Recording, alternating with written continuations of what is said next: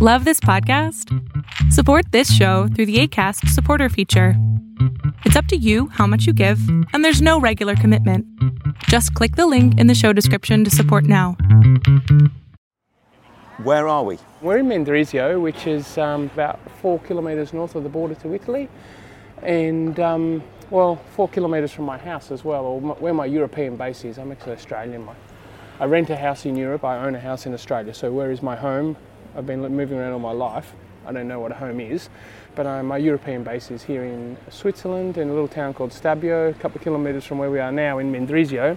But Mendrisio was also host city to the World Championships in, I think, 76 or 77, and won by none other than a Belgian guy called Eddy Merckx. And also in 2009, won by a local guy who is just down the road here by the name of Cadel Evans, i.e. me.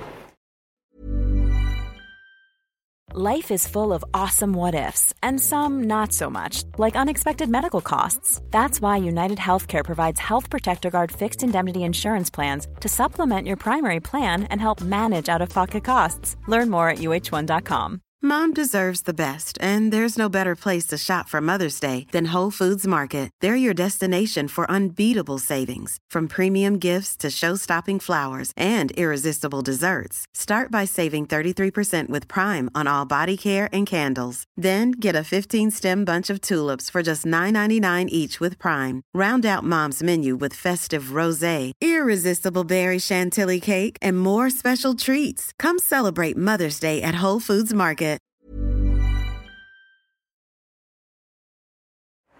So we're just about to get onto what was the 2009 Worlds course. So it came up from the right here, took a right at this roundabout. We're going to go up here. Now this was the main climb, the harder of the climb. Yeah, and this hill is a bit of a drag, isn't it? So this was the main and the hardest climb, where, as usual in the world, everyone looks at the biggest, longest one, everything's going to happen here. There is another one, but this one, you carried a bit of speed. Before we came from that roundabout, it was downhill and you had about 800 metres of flat. You're still carrying a bit of speed at the bottom, so in the peloton, this bit passed relatively unnoticed. Do you know what? You're still climbing like you always used to. It's interesting when you see someone riding who you're used to seeing on the TV. And it's like 4 years since you retired. Even now, I can tell you still climb the same way. It's like a fingerprint, someone's climbing style. Well, I often look at bike riders and also between personality types, rider types, but even physique. We'll take a left here. Now this is where it starts to get a bit harder. Tell me about it. Okay. And I'm always interested in the relationship between people's physique and their mentality. But what leads it? Their physique or their mentality? Is it our mentality that leads our physique to develop, or is it we get physical and our mentality from our parents?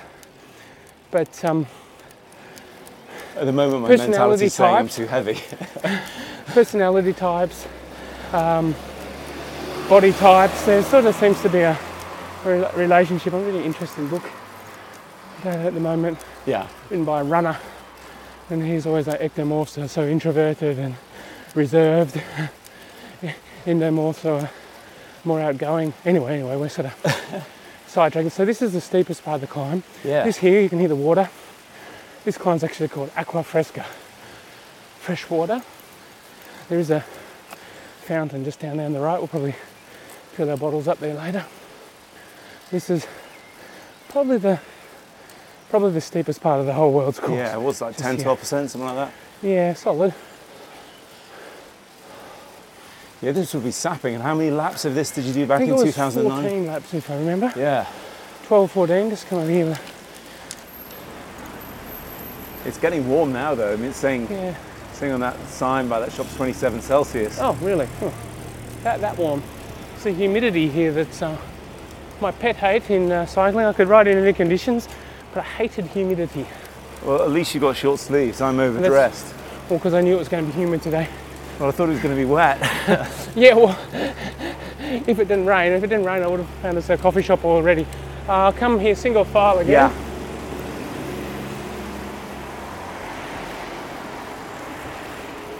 So we're going to take a left here and we're going to go off the world's course onto training roads. Okay. Yep, so we're just going up by the church, the parochia. We take a right here. I think Michael Rogers might live on this road. I don't even know.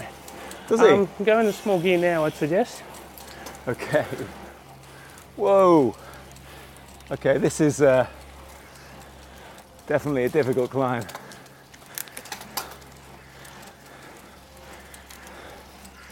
So this is the last bit. I think it might be 27% at the top there. 27%. Okay. Might have realised. This is real Giro weather. It's neither hot nor cold, but you sweat a lot. It's a real Giro climb as well. It is a little bit.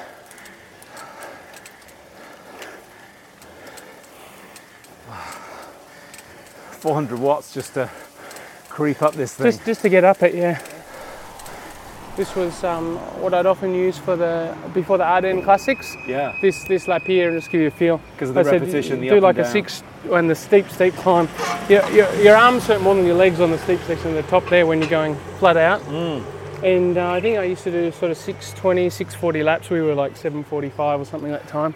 So just to get a feel for it. I don't do 640 lap times Brutal anymore. though. I mean, just doing it up and down, that is, like you say, for the Ardennes Classics, for like Liège. Because you just lactate, downhill, lactate, downhill. Yeah, on off. And then I actually come back here a bit because if I need to get fit for an event but I don't have much time to train, I come and do a lap or two here and a little ride or this lap. We could do, now I'm just thinking we could do the other bigger one, which is it's a 45-minute lap when we're going good. To go towards Como? And then, rather than do the whole thing back here, we'll get off at the Como end and then go down there and we'll do the more, what do you call that, the Dolce Vita di un ciclista. Yeah. The passeggiata. Yeah, this is the stuff that pays the bills here. Over there, That's where you spend the money. Let's get in some water. If it's is it a spring? There's a thing just here. Yeah. Oh, cool. Since it's called Aqua Fresca, we should probably get some cool water. I've been talking but not drinking. Now tell me, is the water cold? Because it is called Aqua Fresca here. Yeah, it's cold. So, once you'd won the Worlds, what was the reaction like then? I guess the team's attitude had to change towards you at that point. The cycling world changed around me. It was incredible. I had a year, a lot of people were blaming me, if Cadel had done this, if Cadel had done that, this and that. And then one race, you're the god of cycling, it seems. The way you're treated, the way you move in the peloton, the way you're regarded. The respect for the jersey. Yeah, but I'm still the same guy. And for me, it was notable to me. We went back to the hotel after the race and so on, and we had dinner with the team. I didn't go out or anything. I was just so relieved and happy and satisfied with my race.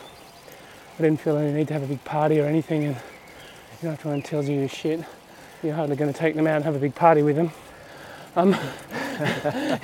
Sort of just in a smug kind of way, happy just to enjoy it for myself.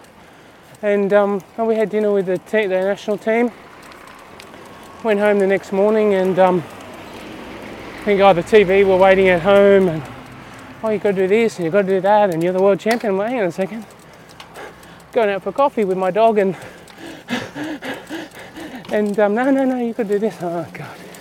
Is it fair to say up to that point you were considered a bit of a nilly man, even though you'd been on the podium at Grand Tours? I'd always been accused of not attacking, and I find this talk a bit superficial and talk to create talk. Yeah. And I'm like, who attacked Armstrong? Yeah. I rode my first Tour de France was in 2005, and I was turning myself inside out just to stay with them till the last 10, the selection of the last 10. And I remember my first hilltop finish in 2005. But that's where for me the cycling world changed. That attitude of everyone changed towards me. Yeah. But like I'm saying, the TV's waiting for me at home. But I'm like, hang on, I'm still the same person, I'm still the same guy. I'm just going to go out, get a coffee, I take my dog, I read the newspaper and go for a ride or whatever. Yeah. I think you are very down to earth. I think thank for you. a tour winner, for a world champion, But, we've met a few times before. You're hugely approachable, I find, and having not known you when you were racing, the picture that was portrayed was completely the opposite to that, which is untrue. Yeah. Which for me it's kind of frustrating. It's sort of like, why? Because my life in my house that's my life. I don't want people to know. Or take a left up here. That was a little bit sort of frustrating for me. Just some people they don't want their private life to be public. And, No. Well, it wouldn't be private life if it's public, is it? So I just live my life. But that's like what I'm sort of trying to lead to here is I felt I was the same guy. I was doing the same training. I lived in this little apartment. Guess what? And the clothes hang up in there. I remember a friend came around later that week or something, and I've got the clothes hanging to dry in the hallway of the apartment, and there's like 3 rainbow jerseys hanging up. For a pro rider to come in and see that, they're kind of like, oh. I was sort of like, oh yes, it has changed a bit, hasn't it? But for me, it was still the same. But the whole cycling world's attitude changed towards me, and that was kind of, in some ways, a little bit. There you see it all. Yeah. You're not treated for the person you are, but the results you've made. Yes. And which, as a human being, you're kind of like, does that not count for anything? So anyway. But did that make a difference then in the 2 years afterwards? The way the peloton treated you, the bigger cycling world treated you, because it was 2 years after you won the world, you then went on to win the Tour, having been runner-up twice and been on the podium at the certainly, Vuelta. Especially after the Tour, and I think that the following year, Flèche Wallonne, and well, the main thing what people didn't realise was the next year things did change for me. Well, I'd already been in discussions before the Worlds to go to the BMC team. Yeah. And when everyone changes around you, when all of a sudden I go from a team that was they're actually blaming me for a lot of things, to a team that's like, oh, this is great, he just wants to work hard and motivate the riders and work together as a team to get the best results we can. All of a sudden I found the ambient, which is fantastic for me, and we were just working towards the Giro, the Tour, and all these races. So the biggest thing for me, BMC, on a personal level in my profession, they had this fantastic press officer, George Luchingar, a Swiss guy, but he was just respectful of my health and well-being. Yeah. You've done enough interviews today, there are more requests, but you've done the most important ones, go and get some rest. I'm just like, oh, this is heaven. Sensible. Because as opposed to just being wheeled out like a carousel at the fair or something, interviews, press conferences, left, right, and this, and like, that for me was very difficult, which created friction within the press, because I'm just like, I just want to go to bed. I do remember a bit of footage of you basically running away from a crew through a hotel. I think you said you're going to go and walk your dog. Does that sound familiar? Yeah, probably, yeah. It's just like, this is my job, this is my profession, but in every profession at a certain time, you clock off work, either you leave the office or you leave the construction site or you leave the workshop, and you go home, and of course the problems are still in your head, but that's every job. So we're going to take a left just up here. We're still in Switzerland here. Yep. Where do we cross the border? I guess we have to go to Como. So the mountain top there is that's still Switzerland. On the other side of that mountain top, when we see the mountain top with the mobile communications tower on it, that's Italy. We family activity, we drive to the village up there on the other side, park, and you walk up towards that, don't quite get to that big pointy mountain up there. Yeah. I think it's called Gran Sasso. You walk just across the border and there's this fantastic refugio. We walk there, the 5 months old in the wrap on my chest. Oh yeah. My 8-year-old, if he's with us, is walking there, dawdling in the forest. Are we there yet? How much further? Oh, I know. But I like it as a family activity that we're going to do. Good workout as well, carrying the baby. Yeah, and by the time you get up there, you deserve. They have this polenta uncha. It's polenta. They have really good polenta up there, like made in an old mill. Is it garlic, sage, butter, and cheese? Oh, sounds delicious. On a cold day when you get up there, It's so satisfying. Not pro cyclist food though, right? No, but there's a 2-hour walk in the mountains to get there and a 2-hour walk back. Yeah, you've earned it. You nearly earned it. It's a beautiful sunny day It is. I was in just thinking Ticino, that. so let's enjoy it. While it lasts. But then, getting to the 2011 tour, how were you feeling in your head then? Did you have the confidence that you could go that bit further and win the whole thing? Well, and I think it was a big thing for me. I hadn't had too many problems. I went in there well. I wasn't considered a favourite by the press. Because you're a bit older than the rest of the field. 34. Yeah.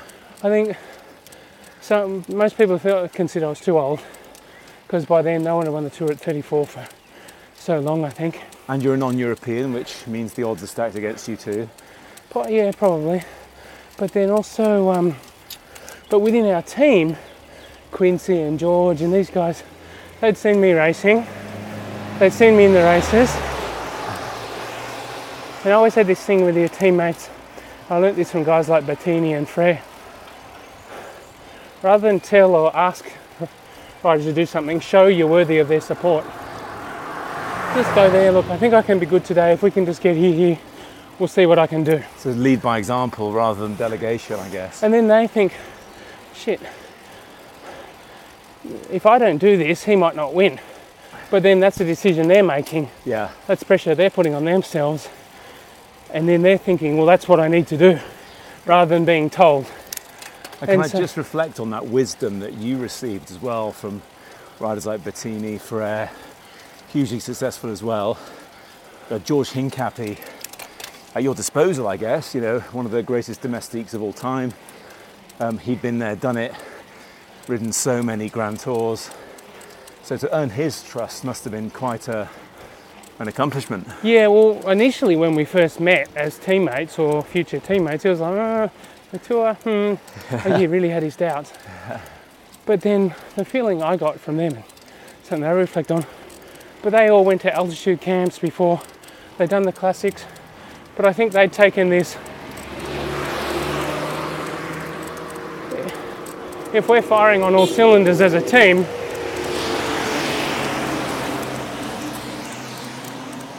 going back to like taking the onus upon themselves, they went to altitude camps with their families and their girlfriends and things.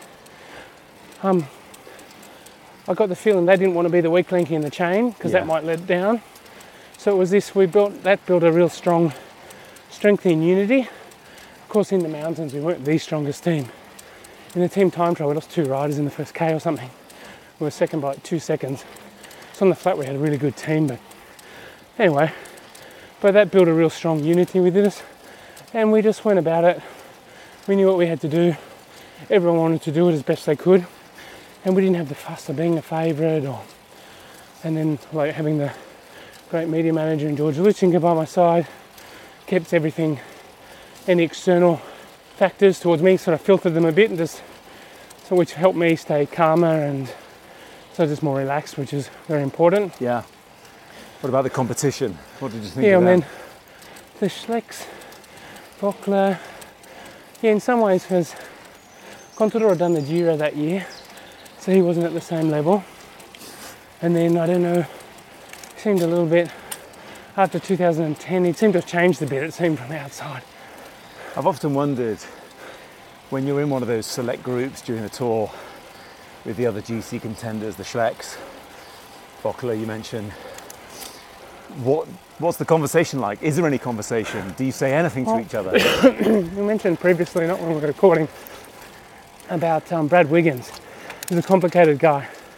So I remember riding, it was the year he was 4th, 2009, riding next to him. Anyway, he was on the climb as like the group's being selected. Still, I can't remember how many were left. It wasn't like the final selection. 2009, I was still there, so there's still a fair few riders left. And he was reciting lines from a movie that I knew. Okay. Lock, Stock and Two Smoking Barrels. Oh, was yeah. The original version. Guy Ritchie film. And he was reciting lines from that as we're getting dropped on the climb. And some guys looking at him, what? And I was like, You have to have seen the movie to understand this. I thought, what a clever, cryptic guy. But he was actually He was in really good form that year, year. but he crashed and broke his Crashed on collarbone. early out, yeah. Yeah, it was a bit... I always had this thing for the tour. How do you win the tour? First, don't lose it. Yeah, And that's that first become- week is always crazy, right? I think we get more information about the race, but there's also more road hazards, traffic islands, spectators. But of course, the more dangerous it is, the more nervous people get. Uh-huh. The more nervous people get, the more dangerous it becomes. Yeah. So it's this kind of vicious little kind of this vicious little circle that yeah, we do. This is on here. This is a test loop that I use for testing bikes. Okay. This section here. So varied road. We've got a bit of a downhill, one climb, another narrow downhill through the goats and things, and then we've got the last climb, which is pretty steep at the top. Through the goats, you said, okay. Yeah, there's goats and sheep. It makes it feel like you're really in the mountains.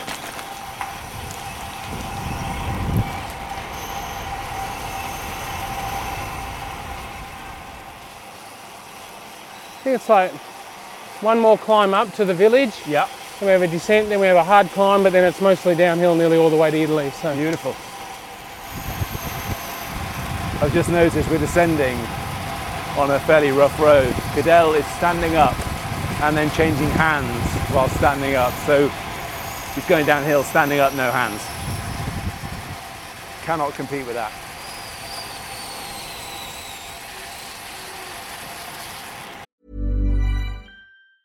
Hey, I'm Ryan Reynolds. Recently, I asked Mint Mobile's legal team if big wireless companies are allowed to raise prices due to inflation. They said yes. And then when I asked if raising prices technically violates those onerous 2-year contracts, they said, "What the f*** are you talking about, you insane Hollywood ass?" So to recap, we're cutting the price of Mint Unlimited from $30 a month to just $15 a month. Give it a try at mintmobile.com/switch. $45 up front for 3 months plus taxes and fees. Promo rate for new customers for limited time. Unlimited more than 40 gigabytes per month. Slows full terms at mintmobile.com. I'm Sandra, and I'm just the professional your small business was looking for. But you didn't hire me because you didn't use LinkedIn Jobs. LinkedIn has professionals you can't find anywhere else, including those who aren't actively looking for a new job, but might be open to the perfect role, like me. In a given month, over 70% of LinkedIn users don't visit other leading job sites. So if you're not looking on LinkedIn, you'll miss out on great candidates like Sandra. Start hiring professionals like a professional. Post your free job on linkedin.com/people today. Hey there, it's Michelle Norris. I'm host of a podcast called Your Mama's Kitchen. When I travel, I'm usually looking for a way to find a taste of home when I'm not at home. And one of the things I love to do when I am at home is entertain. And Airbnb allows me to do that. When I was in California recently, I rented a house that had a great kitchen. And when we were sitting around the table, we're all thinking, we're in someone else's house. Someone could be in all of our homes as well. If you have a home, but you're not always at home, you have an Airbnb. Your home might be worth more than you think. Find out how much at airbnb.com/host.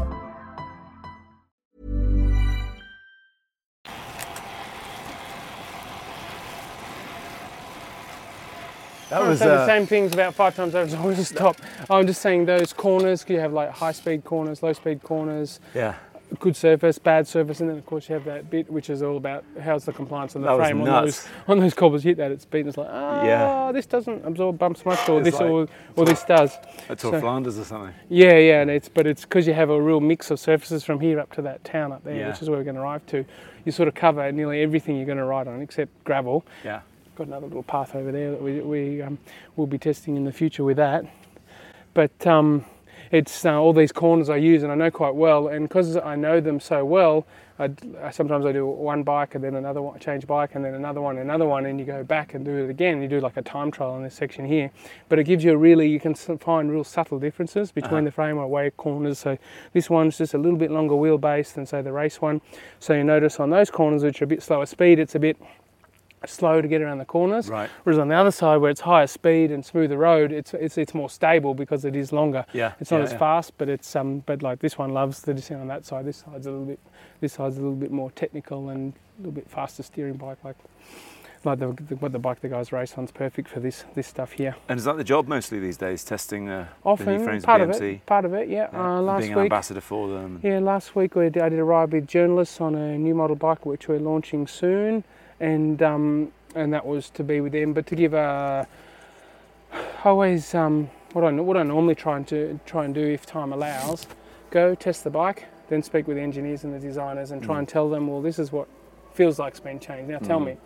And then that's the best way to do it. Timelines and manufacturer doesn't always allow for that. Just to give an honest feedback from a rider's point of view, and because I raced mountain bikes and I was quite particular with my position and my equipment, I've got quite a good, I really had a really good feel for it as a racer, especially my position and things, and just because you ride exactly the same position, you have everything. So and then 1 millimetre different here, or 2 millimetres difference there. But then, because I've been riding different bikes, I sort of lost a little bit of that feel. I don't obviously ride as many hours, but also riding different bikes, you sort of lose a bit of that feel, but also you need to ride different bikes, make comparisons and so on. So anyway, I'm actually on this one today because we have a newer model, which is, it looks almost identical, to go back and forth between the two to get to feel the differences. So I have certain opinions which go against some of the things in cycling at the moment. I always run higher pressure in the bigger tyres if I ride the bigger tyres. Yeah, like 120. Yep, I'm still old school. Old school. Small, narrow, lighter, lower, less surface area, high pressure, less riding resistance, and put extra handlebar tape on if it's too rough. But there's efficiency and rolling resistance.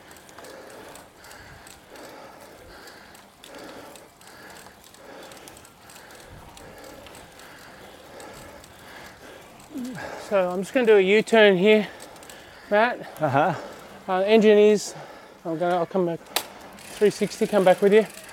Was my turnaround point for the test lap. The BMC engineers thought I was nuts and insisting on having that in the test course. What? It means nothing. No, trust me. Slow speed stability is really important, because when someone goes out and buys a €10,000 bike and they do a U-turn at the coffee shop and they crash in front of all their friends, they're not happy. That test is really important. The engineers thought I was a bit crazy on that. That was a lung buster. Are we at altitude here as well? How high are we? No, we're not at altitude. We're about 380, 400 metres here. And from here on, it's mostly downhill, as in there's no steep climbs. But this is the top section of the Sassone, the big lap, which takes about 25 minutes to get here when you're like training as a pro, training good. I actually remember once, I've told this story before, I think like that, just before that switchback, which we can see right there, I remember being here one day doing this training with all the laps. And I got, I think towards the last big lap I was about to do here, I got to there and I went hunger flat like precisely at that tree there. You know how hard it was for me to descend all the way to Mendrisio and the first Coke machine I bought to buy Coke to ride 6 kilometres home, because I was so empty. Just to do the downhill back to the Mendrisio, I was like, oh. Let's just finish off the story though about winning the Tour. 2011, yep. Because it was a difficult one. But having said that, which Tour is ever easy? But in this instance, like you said, you had the Schleck brothers kind of ganging up on you, I guess. Yeah, certainly having two GC contenders already then. This is before Sky came into their strength, which was the next year with Froome and Wiggins. Yeah. But having two podium contenders on the one team was something we hadn't seen for a long time. So that was interesting, but also we didn't have an overriding favourite and a team to control. But they sort of made a little bit more open tour in some ways. While an open tour is more exciting to watch, to race and win or perform well in is a little bit harder because it's more unpredictable. So as a rider, you want a more predictable race, so you know what you have to do. Remind me what were the big climbs towards the end? Did it go up Galibier, was that? Yeah, so we had the main stages near the end where I think we did the Izoard down to Briançon. Yeah. And then Lotheret Galibier was when Andy went away on the Izoard. Yes. With, I think was it Fulkstein in the break with him? Can't remember. Yes, sounds familiar. But they took a lot of time, but what they did as well was they fatigued so many riders that there wasn't, only the favourites were left to chase. And as we know, the favourites don't often like to chase. because, well, if they chase, they're sort of giving the race to one of their main competitors. So, and that's where it was up to me, almost on my own, on the Galibier, to at least bring back Andy back into, like, we'll put ourselves back into contention. And you just had to grind it out. Yeah, and then that was again just staying calm under pressure, thanks to my previous losses. I'd had experience of being in that situation before, and having the legs as well, you know. I remember a vivid moment on the race. John and Lang, the director, radios were working there. It was up in the mountains. Okay, Contador's struggling, but of course anyone who's a rider, and especially at that time, when you've got Contador hanging on the back of your group and you've been pulling for 3K and he's struggling, it's like, oh, he must be riding pretty well. Okay, you've dropped Contador. Ride Contador off the wheel in the mountains at the Tour de France is like, oh, I am on a good day. These kinds of things are going along, and in consideration, time to the break, how much time were we taking back, or time to Andy. But also, Frank was in the group with me. Yeah. So I couldn't, like, I had to save something to go against in case he started attacking me in the final. And this is me, was it 2-3 weekends ago, I was in Luxembourg at their ride. We're still great friends. All friends, yeah. Well, actually, we were competitors then, we're friends now. But the other thing that played in your favour was there was the time trial. Yeah, so that was still to come, but we had the short, it was one of the first years we had like these shorter, or the first time in a long time the tour had these short, sharper stages. So we had I think it was 150 Ks with Telegraph, Galibier, Alpe d'Huez. Yes. I wasn't well positioned at the start of the Telegraph. I was a bit far back in the group, and Contador is attacked. Anyway, I've gone to move up and I felt something gone wrong in my bike, and I think what might have happened, we had these lightweight quick releases. It felt like the rear wheel moved within the frame. And I was just like, rather than ride this stage with a doubt in my mind, I'll just stop and I'll change bikes. But of course, all of the favourites are up the road in a breakaway then. Yeah. And we've got a chase from behind. And then the team were amazing. They just went one off and they knew their order, so they straight away went in their order. Worst climber to best climber. Steve Morabito led me, got me almost to the back of Sanchez. Yeah. As long as I could get to the back of Sanchez for the descent of the Galibier, I thought we could come back.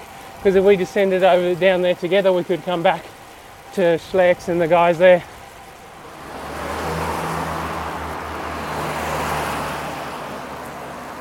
You may notice it's 12:25. Oh, lunchtime. Swiss people have lunch at 12:30, and that's possibly why there's a few cars. Anyway. Like clockwork. Yes. And I felt that both Andy and Frank were they wanted to take more time on me and they didn't, and that sort of unsettled them a bit. So going into the time trial, but still we weren't favourites, but I was exactly where I wanted to be, close, and okay, now we just got to do a good time trial. And I'd done Dauphina that year and done that course in the time trial, so I'd set up my equipment and all my tyres, wheels, everything I'd chosen, and I knew exactly what I wanted to do, and I'd been focused on doing a really good time trial there. So going into the time trial, you must have thought, I'm going to do this. Had in my mind it was possibly going to be really important left at this roundabout. Yeah. But this time trial was possibly going to be really important. The feeling of time trialling into yellow, though, knowing that you just had the parade in Paris to go, must have been incredible. It must have been like winning the Worlds 2 years earlier, proving the naysayers wrong. I think from my opinion, you've done a great interview here, because there are two moments in my life where I've had this most amazing, incredible experience, and you've nailed them exactly there, where you're going in those last 3Ks to go, you've taken however much time on Schleck, take right, you've won the tour, you're getting this information over the radio from John Nolan. It's like, I'm doing 50k an hour, and you know what, I feel like I could do 60. You don't feel your legs, and that's where you have this like euphoria of all these years and coming second. It's just like, oh, how fast do I need to go? What gear do I need to ride? Let's just go. That was an amazing moment coming into the bus. I could just let myself, I gave out a huge scream, I think, which isn't something I've probably ever done in my life. And just hugging the guys, because they're all sitting there, and they said, I've never been nervous, and there was quite a few established time trialers in the group, Brent and Quincy, and they're all the same. I was more nervous for this time trial than I have ever been for any of my own. We'll just slow down here. I think we can take a left here. Okay. Just a bit shorter.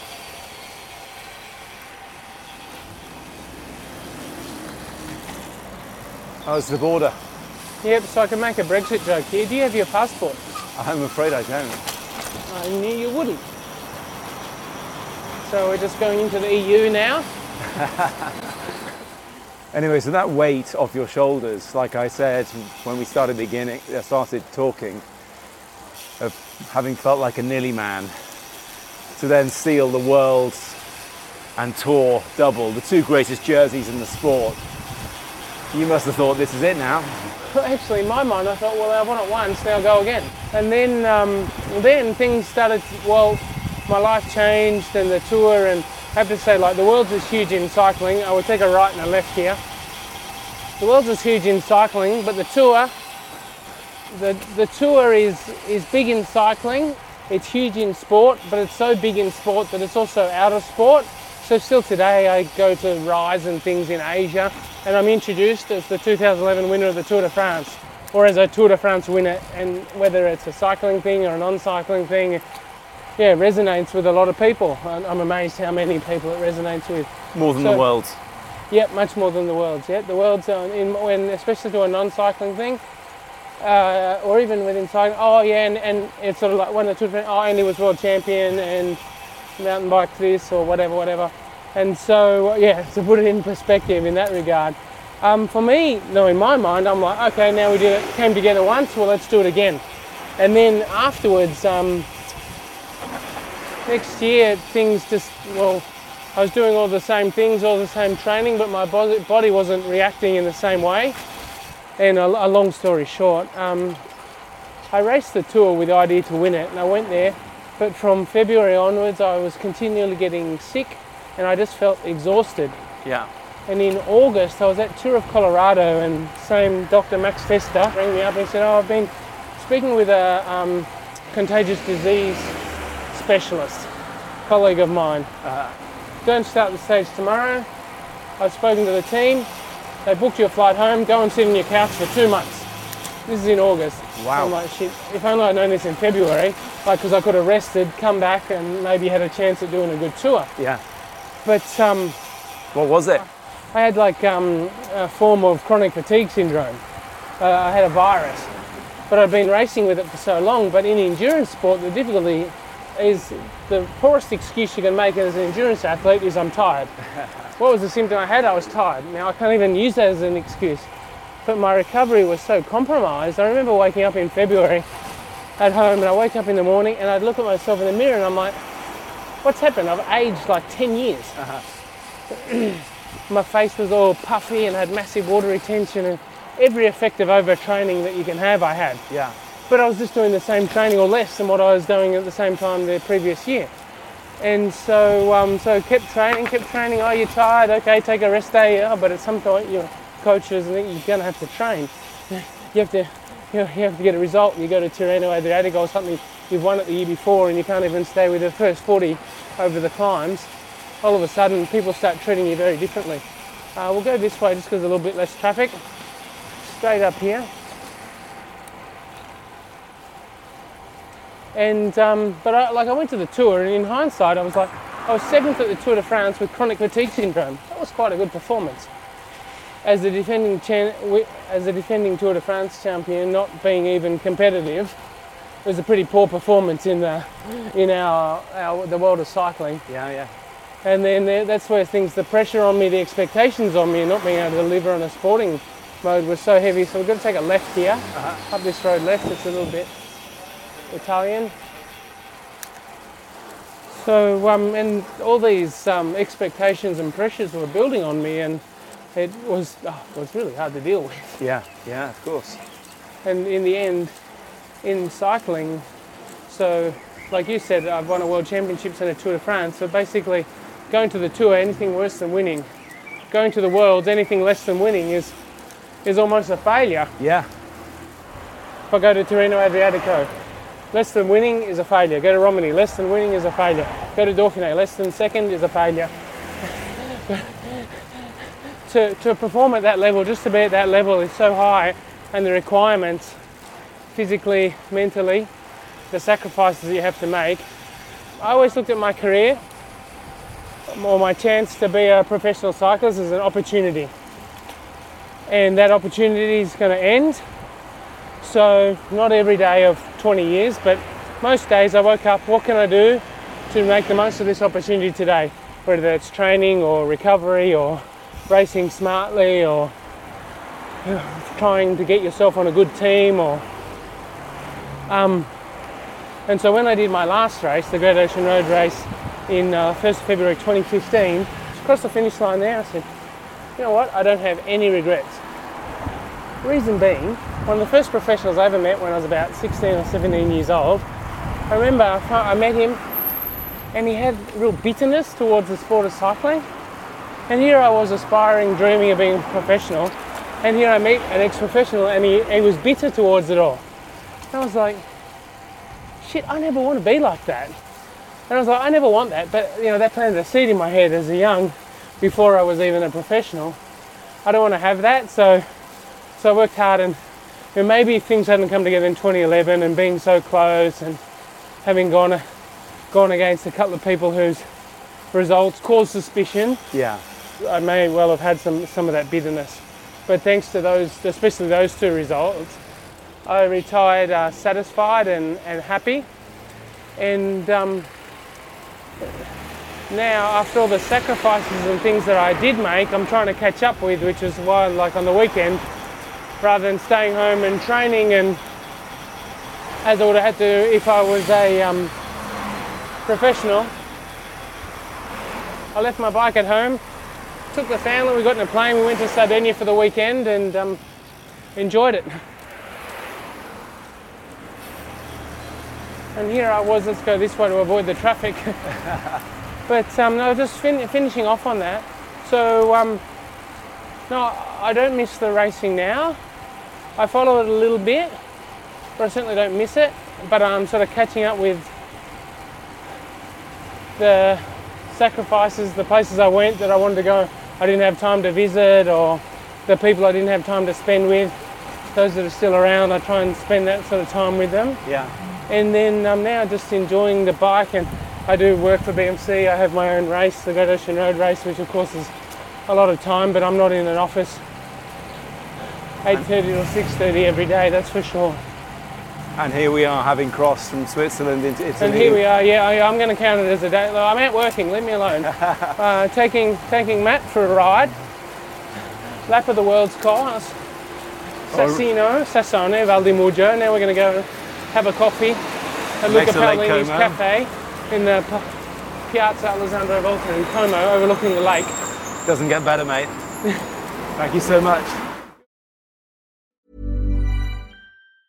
Mom deserves the best, and there's no better place to shop for Mother's Day than Whole Foods Market. They're your destination for unbeatable savings, from premium gifts to show-stopping flowers and irresistible desserts. Start by saving 33% with Prime on all body care and candles. Then get a 15-stem bunch of tulips for just $9.99 each with Prime. Round out Mom's menu with festive rosé, irresistible berry chantilly cake, and more special treats. Come celebrate Mother's Day at Whole Foods Market. Planning for your next trip? Elevate your travel style with Quince. Quince has all the jet-setting essentials you'll want for your next getaway, like European linen, premium luggage options, buttery soft Italian leather bags, and so much more. And it's all priced at 50 to 80% less than similar brands. Plus, Quince only works with factories that use safe and ethical manufacturing practices. Pack your bags with high-quality essentials you'll be wearing for vacations to come with Quince. Go to quince.com/trip for free shipping and 365-day returns.